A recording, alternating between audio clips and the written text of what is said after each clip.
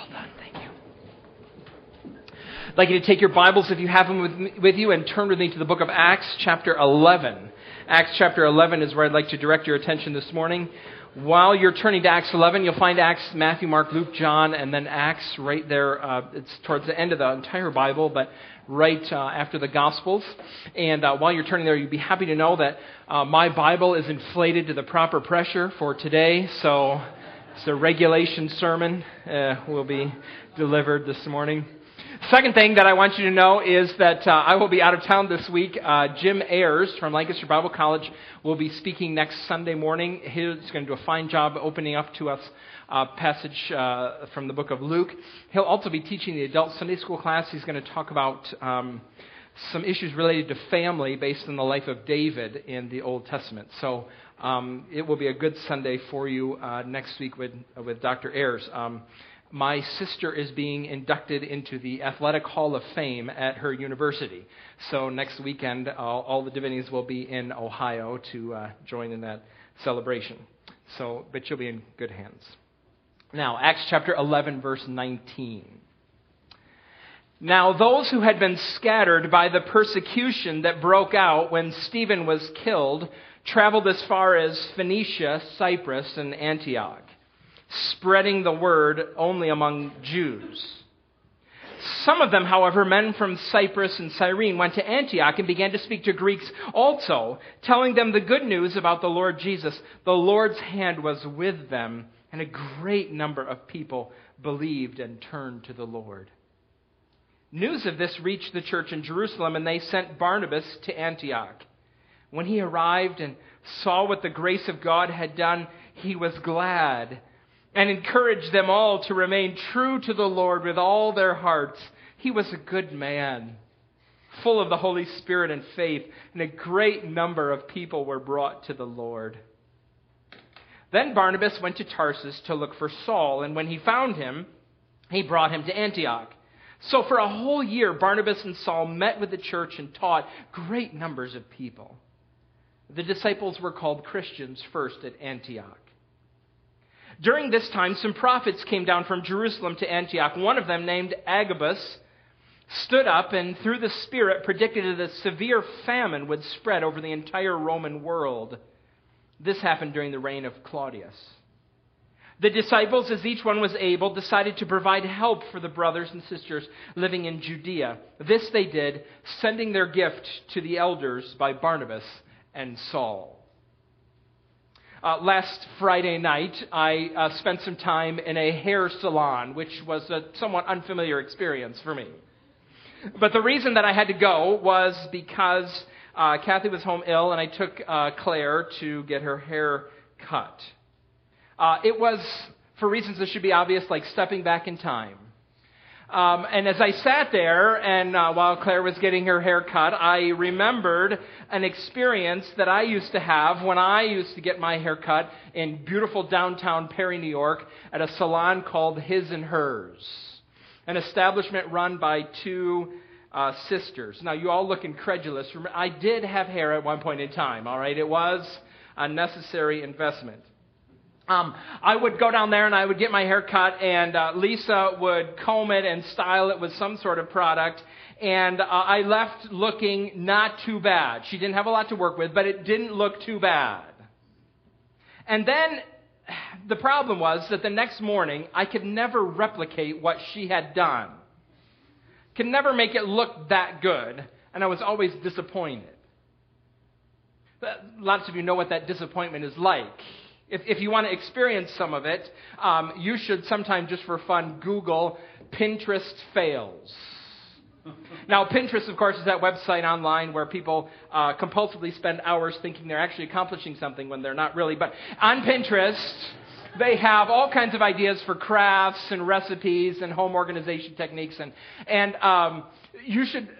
There's collections on the internet of places where people have tried what they saw at Pinterest and it failed miserably, hence the title Pinterest Fails. So you might, for example, go and there'll be two pictures on a Pinterest fail website. One side of the picture will be what was originally on Pinterest, a beautiful, let's say, a birthday cake. It was a birthday cake for a little girl, and it's Elsa from the movie Frozen, and it just is a perfect replication of Elsa. It's beautiful. It would make any 8-year-old girl cry when she sees it at her birthday. And then right next to it is a cake. A cake that looks like the love child of Jabba the Hutt and Cruella de Vil. It's just not the same. It's just not the same. It was a fail. There's the picture. I should be able to make it look good. I can't. Which is one more illustration of this concept. Have you ever bought anything? This happened to me once. I bought a tent. You buy the tent and it comes in a box, and you open the box and you start to pull it out and you think, I hope everything is okay with this tent, because there is no way in this world I'm going to get this tent back in this box like it just has come out. Whoever folded it was so perfect at it that I'm never going to get it back in there like the manufacturer did. When you can't do it right, when you can't make it look like the picture, it's disappointing. Now, I mention those things because we just read a passage of Scripture that's meant to guard us against one of the incorrect ways you might be tempted to read the book of Acts. In fact, it's the discouraging way to read the book of Acts. Sometimes we read the book of Acts and we look at it and we say, oh, look at these people, these Christians, this church. It's amazing. Look what they do. Look how they love one another and they care for one another. We are never in our church going to be able to be like that. We're never going to be able to fold the tent like they did in Acts. In comparison to this, we're always going to look like the Jabba the Hutt, Cruella de Vil devil baby. Look at their unity and their passion and their courage and their commitment to the mission and their dependence on the Holy Spirit. We're never going to be able to do that. I want to suggest to you that that's the wrong way to read the book of Acts, and this passage is a passage that's meant to show us that that's a wrong way to read the book of Acts. This is about the formation of a new congregation in the city of Antioch. Antioch is about 310 miles north of Jerusalem, and this is the church that's going to become the new headquarters for the worldwide mission of the church. Let's trace the story again in the book of Acts, shall we? Acts 1:8, Jesus says, when the Holy Spirit comes upon you, you will receive power, and you will be my witnesses in Jerusalem and Judea and Samaria and the uttermost parts of the earth, to the ends of the earth. And the first several chapters of the book of Acts, headquartered in Jerusalem, are about that ministry in Jerusalem and Judea, and then in Acts 8 to Samaria. And now we're getting ready, after several weeks and scenes of preparation, we're getting ready for the mission to the ends of the earth. And the headquarters for this mission is not going to be Jerusalem, it's going to be Antioch. And this passage teaches us about how this church was settled and established, and how this church grew through the work of God Himself. It wasn't dependent on the apostles. It wasn't independent of the apostles, but God formed this church without their necessary involvement. God can do that. God can create this sort of church by the Holy Spirit among a local group of people. I want to encourage you this morning. That we don't read the book of Acts just for nostalgia. We don't read the book of Acts just with wistfulness about what God maybe could have done at one point in time, but nowhere here. We don't read the book of Acts like a romance novel. We don't read it with the idea that this is some sort of unattainable fantasy. We don't read it and say, oh, I wish, my husband were as handsome as this man in this book, or I wish he was as romantic as this, and I'm stuck with the schlubfest that I married. But this. That's not the way we read the book of Acts. Look what God can do here. Now, if you're here this morning and you're not a follower of Jesus Christ, this passage will perhaps be a bit strange. We're very happy that you're here. If nothing else, reading through this will help you understand what kind of church we want to be, where we want to be, our earnest hope and expectation that God would cultivate in us is. And actually, I without apology say that if you're here and you're not a follower of Jesus Christ, this is what we want to be, and we want you to join us in being this way. Now, my Bible divides Acts 11:19 through 30 into 4 paragraphs, and it does so helpfully. Whoever formatted these words was aware, I think, of the flow of the passage. Each paragraph provides for us some signs of the health of this congregation. They're a little bit different than the marks of the church that we saw in Jerusalem, but there's overlap, and they represent here what God is doing in this church. And I want to look at them together this morning. So let's move through this passage that way. The first element we see here in verses 19 through 21 is faithful evangelism. Faithful evangelism. Now, I know the word evangelism makes some of you nervous, but there is no better word to describe these verses than that. Let's trace the story, shall we? Verse 19 again says, "Those who had been scattered by the persecution that broke out when Stephen was killed traveled as far as Phoenicia, Cyprus, and Antioch, spreading the word only among Jews." Now, verse 19 actually takes us back to chapter 8. So flip over with me back to chapter 8, if you would. And I want to look at the first three verses of chapter 8. Now, there was persecution that broke out when Stephen was killed. And here chapter 8 is where that happened. Actually, chapter 7, he's martyred. And then chapter 8, verse 1, Saul approved of their killing him. On that day, a great persecution broke out against the church in Jerusalem, and all except the apostles were scattered throughout Judea and Samaria. Godly men buried Stephen and mourned deeply for him. But Saul began to destroy the church, going from house to house. He dragged off men and women and put them in prison. Verse 4, "Those who had been scattered preached the word wherever they went." So chapter 8 now traces Philip, and Philip's going to go to Samaria. Now in chapter 11, we pick it back up at that time with some other people who don't go to Samaria like Philip. They go instead to these three areas: Phoenicia, which is just north of Palestine in modern-day Lebanon. And it's Lebanon, not Lebanon. It's Lebanon. It's a different place. They don't make bologna there in that Lebanon.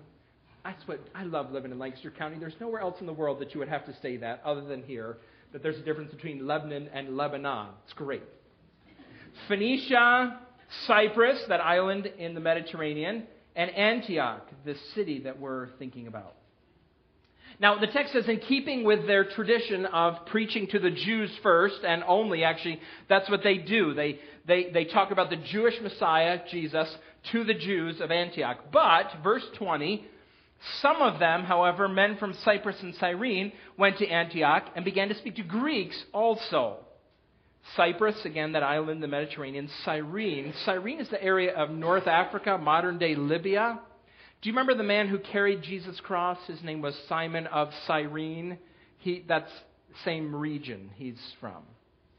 And they go and they speak to Greeks also. Now, who are they talking to, and who are they talking about? There's some questions about that. Perhaps some people think that these are probably Greeks or non-Jews like Cornelius. You know, Cornelius, the man who believed the Old Testament was God's word, and he was interested in following God, and he was ready to hear about the Messiah. God-fearers, maybe. Maybe some Gentiles who had been coming and sitting in the back of the synagogue and watching the worship that was taking up. People who were interested.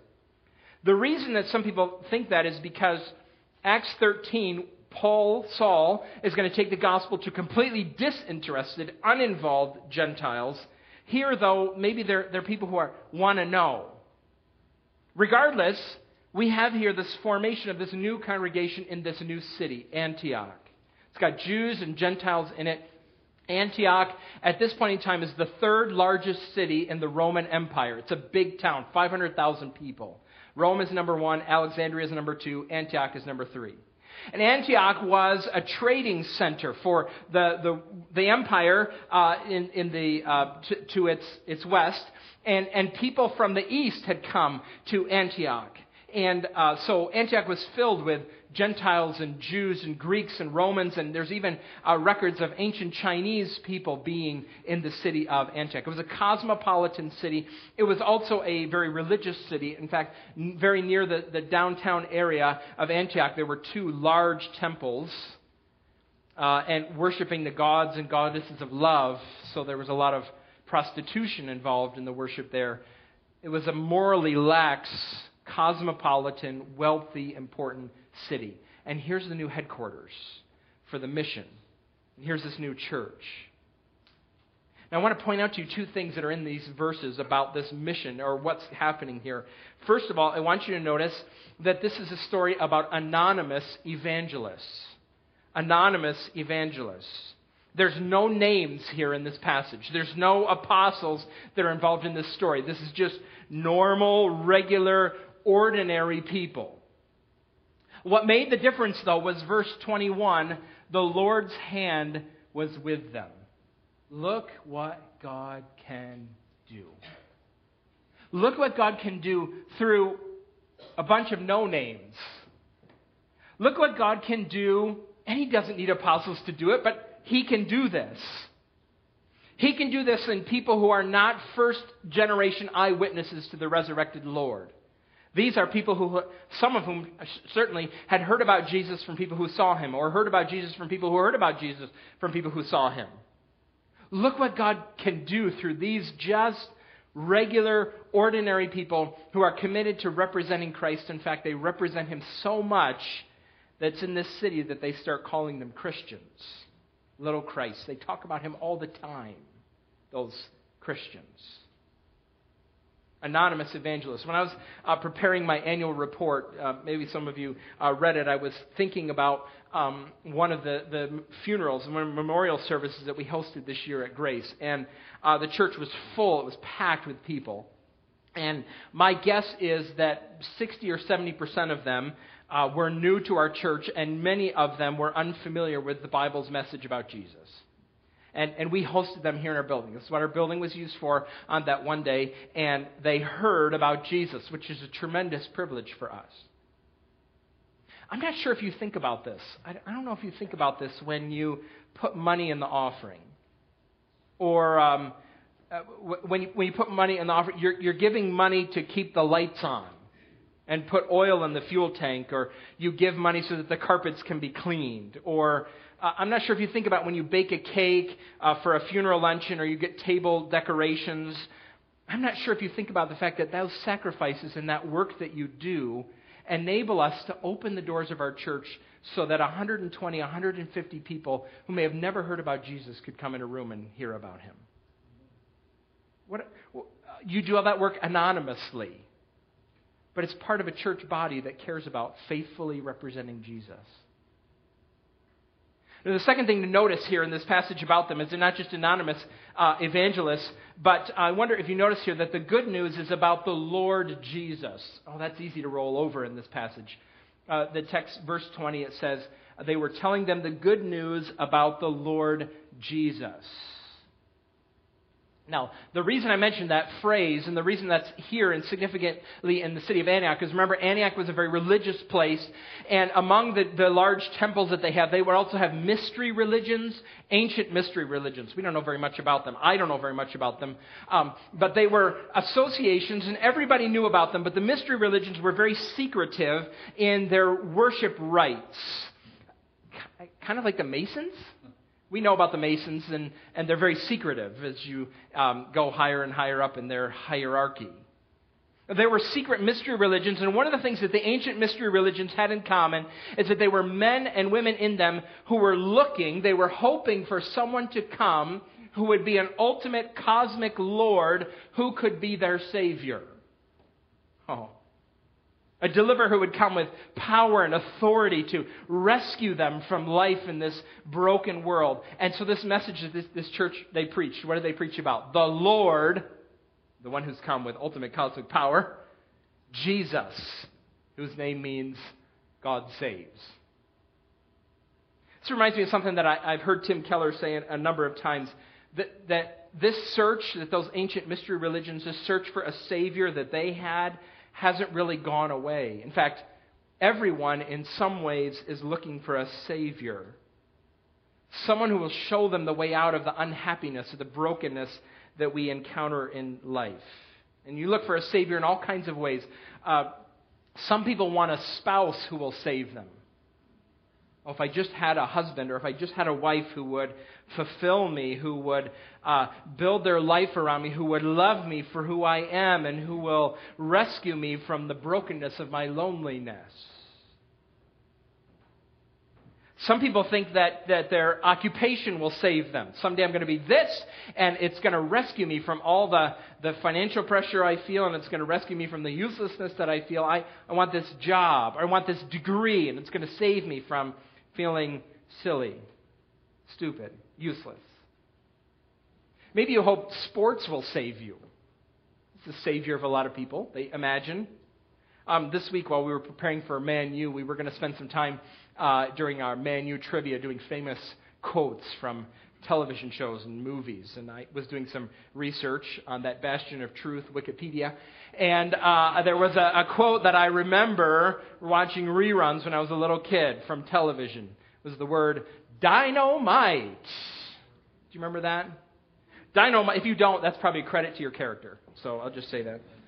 Dynamite was the catchphrase of a man on television, a character, J.J. Evans.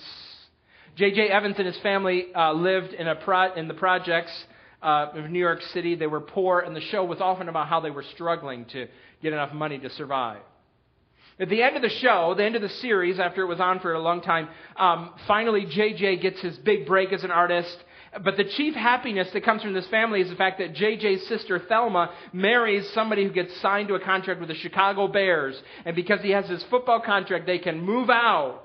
And they're going to be wealthy and happy. And sports has saved them.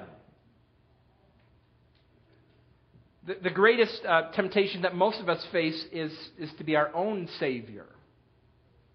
If I am just smart enough, or good looking enough, or rich enough, or strong enough, or successful enough, I can make this work. I can save myself. I can undo the unhappiness and the brokenness that I have encountered in life so far. I have a friend, she's not a part of this congregation, but when she was a little girl, she experienced repeated, constant sexual abuse. One of the things that she does to compensate for that at this point in time is that she imposes on her world control. She's in control of her house. She's in control of her schedule. She's in control of her habits. She's in control of her money. She exercises fierce protective control. She's acting as her own savior. If I can control everything, I can protect myself. It's deeply embedded. It's difficult to see. It's not easily dismissed. But she's living out this, I'm going to be my own Savior. And in contrast to that, the Christians in Antioch are talking about the Lord Jesus. The Bible tells us when we're on this search to be our own Savior or for a Savior, the Bible tells us why the world is broken. It's broken because of our own alienation from God, our own sin. We are originally created to know and love and obey and serve our Creator God, but instead we have chosen our own way. A few years ago, Nicolas Cage provided the voice for the father in a movie that's called The Croods. Now, the Croods is our cavemen. Don't get your anthropological, geological history from cartoons. Okay, that's just all that should be said about that. But the Croods live in a dark, dusty, hard, gray cave. And the reason that they live in this cave is because the father is afraid. He's afraid of what is outside the cave. He's afraid that it's going to be dangerous and harmful and hurtful. So that's where they stay, and no one can go out of the cave because it's too dangerous out there. All of a sudden, though, an earthquake strikes, and the family has to leave the cave. And what do they discover outside? They discover sunlight and flowers and feathers and beauty and fresh air and flowing water and delicious food. And, well, it's still dangerous. It's still, there's risk involved, but it's so much better outside the cave. Because sometimes we are foolish enough. This is the way we normally think. We think that following God and living in the world He made in obedience to Him is like moving out of the lush forest and into a cave. When, in fact, just the opposite is true. God has created for us this world that is beautiful and lush and healthy and delicious, and we have run from Him. And we have put ourselves in our own self-imposed, dark, gray, stony, dusty cave of darkness.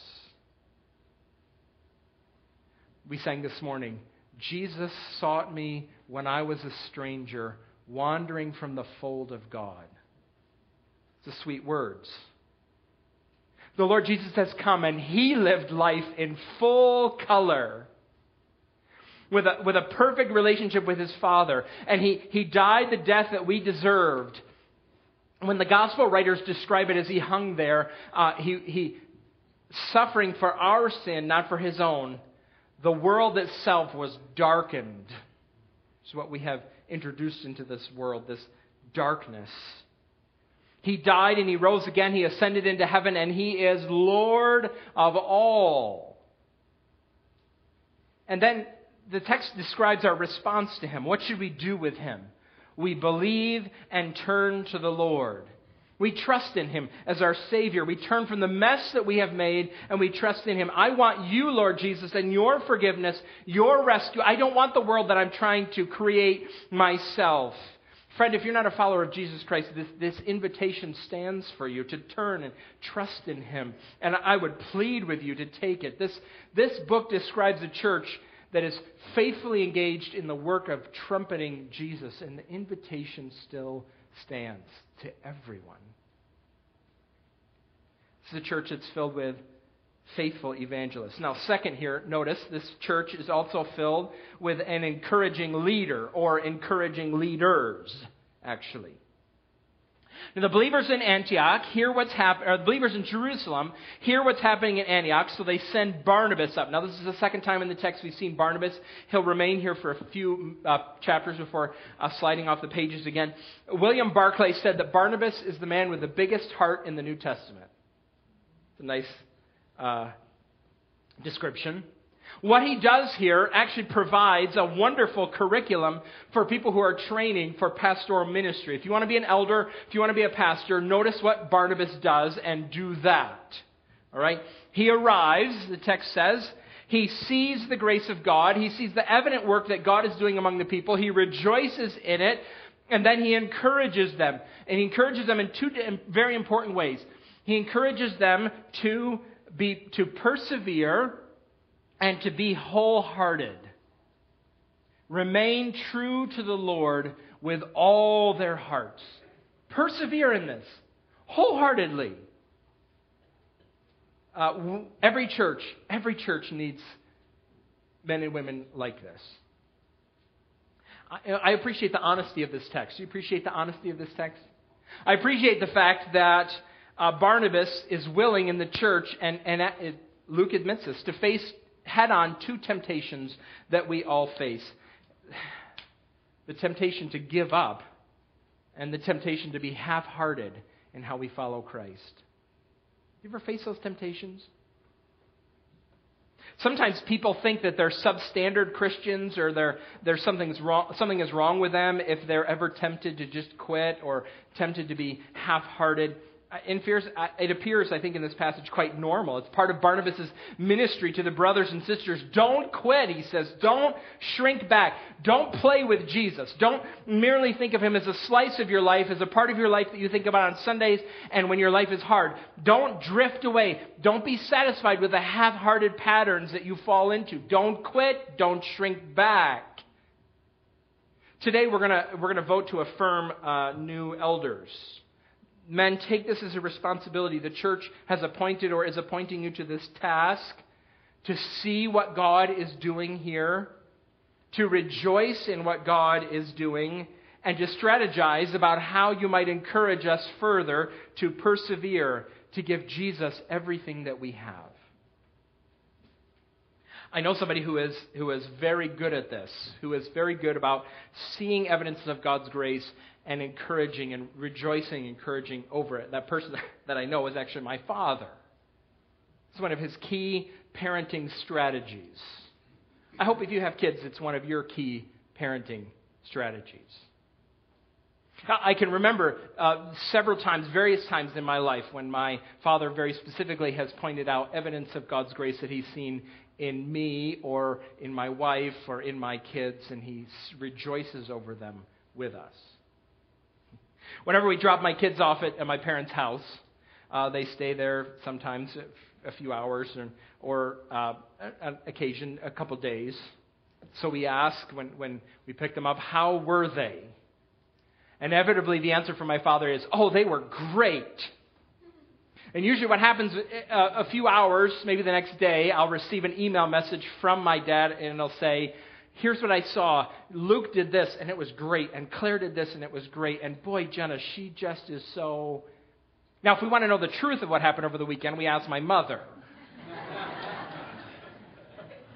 And usually, about 75% of the time, her answer is, you know this, right? What happens at Grandma's stays at Grandma's.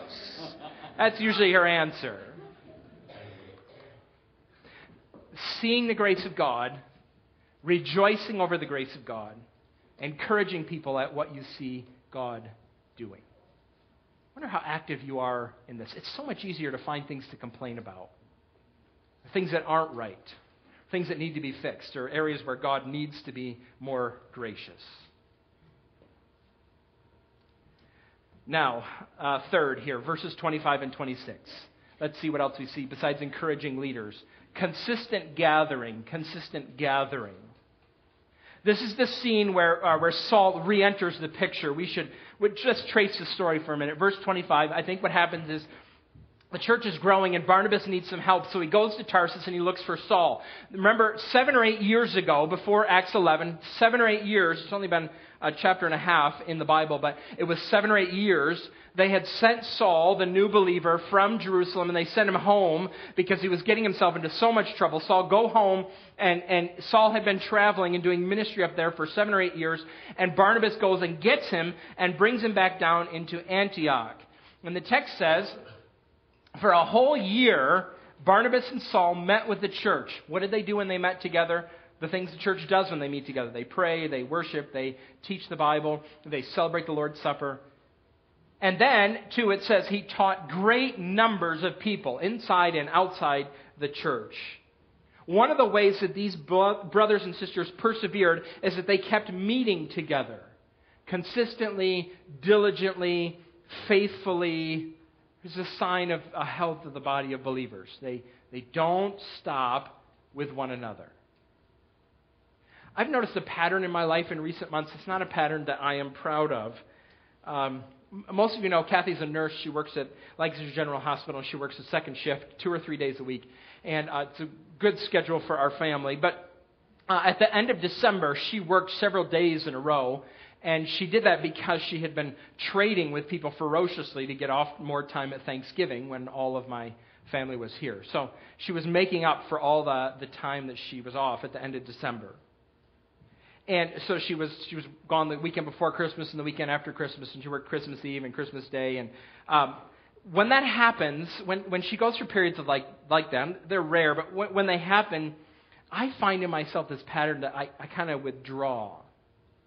I withdraw from my responsibilities as a husband. I have a hard time overcoming the inertia of the time that we spend apart. I get used to being by myself and used to not leading her well.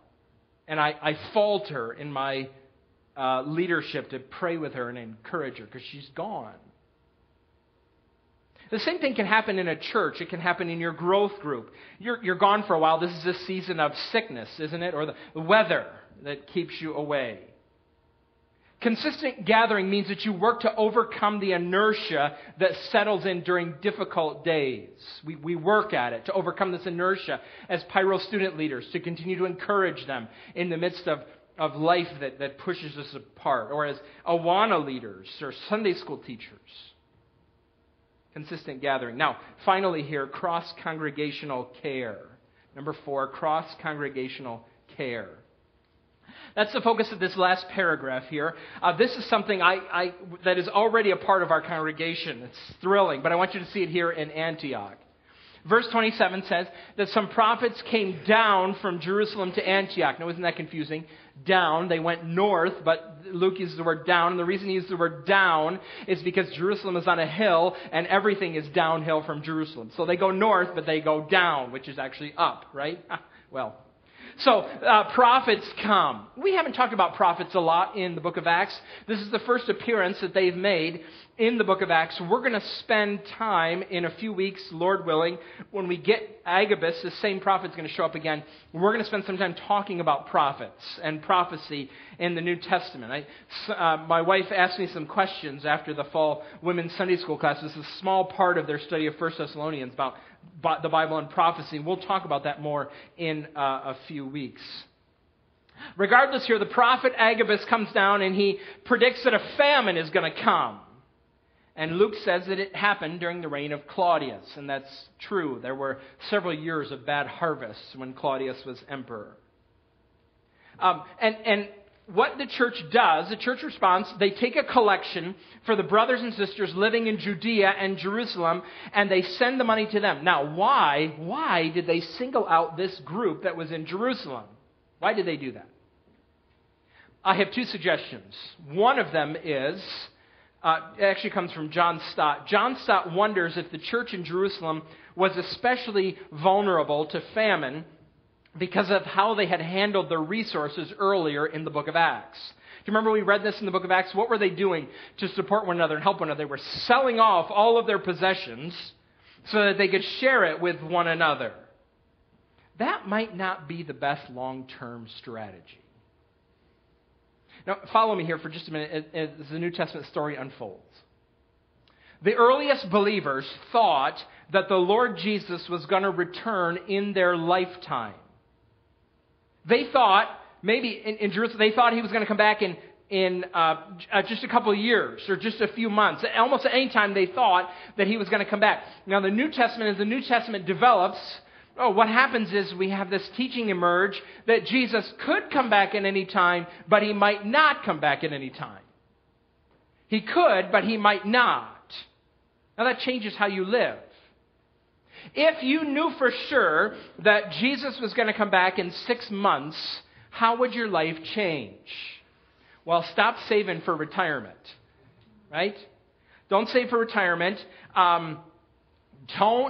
You need to drop out of school and give yourself full time for missions. Actually, we should stop saving money for the Building Expansion Fund and give it all to missionaries and evangelists to send them to every corner of the earth, if we knew for sure that Jesus was coming back in 6 months. But what if he doesn't come for 100 more years? I hope that doesn't happen. That's a possibility, though. You better start saving for retirement. And you better stay in school and think about the next generation of followers of Jesus, the ones yet to be born, not the ones that are already alive here.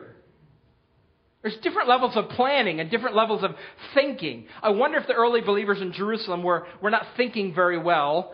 They weren't thinking about the next 100 years, so they need support here.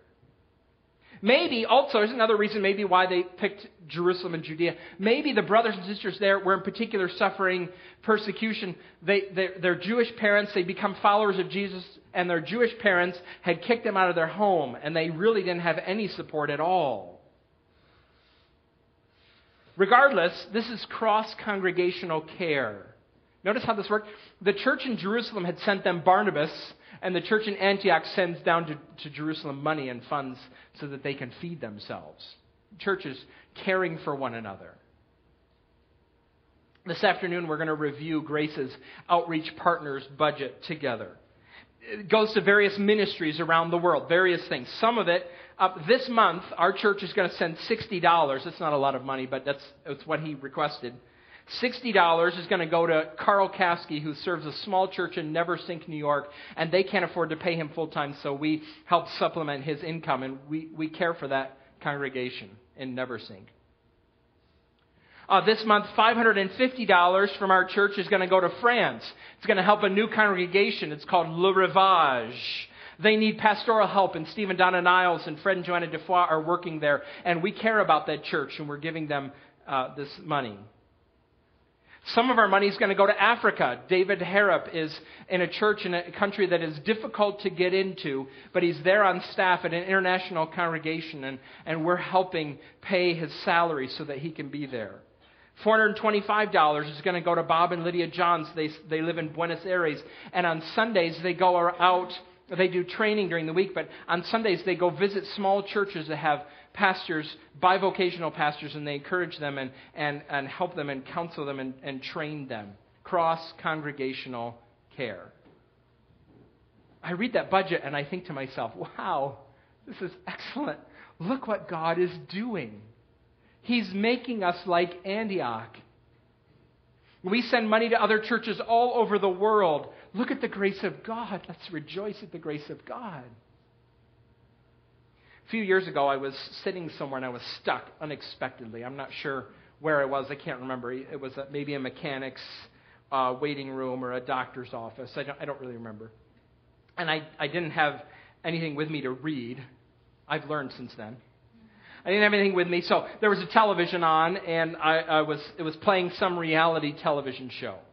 It was focusing on the life of a young mother who lived in Manhattan, and the focus of the show was on her privilege and how special how much money her life was and how easy her life was. This was the focus of it.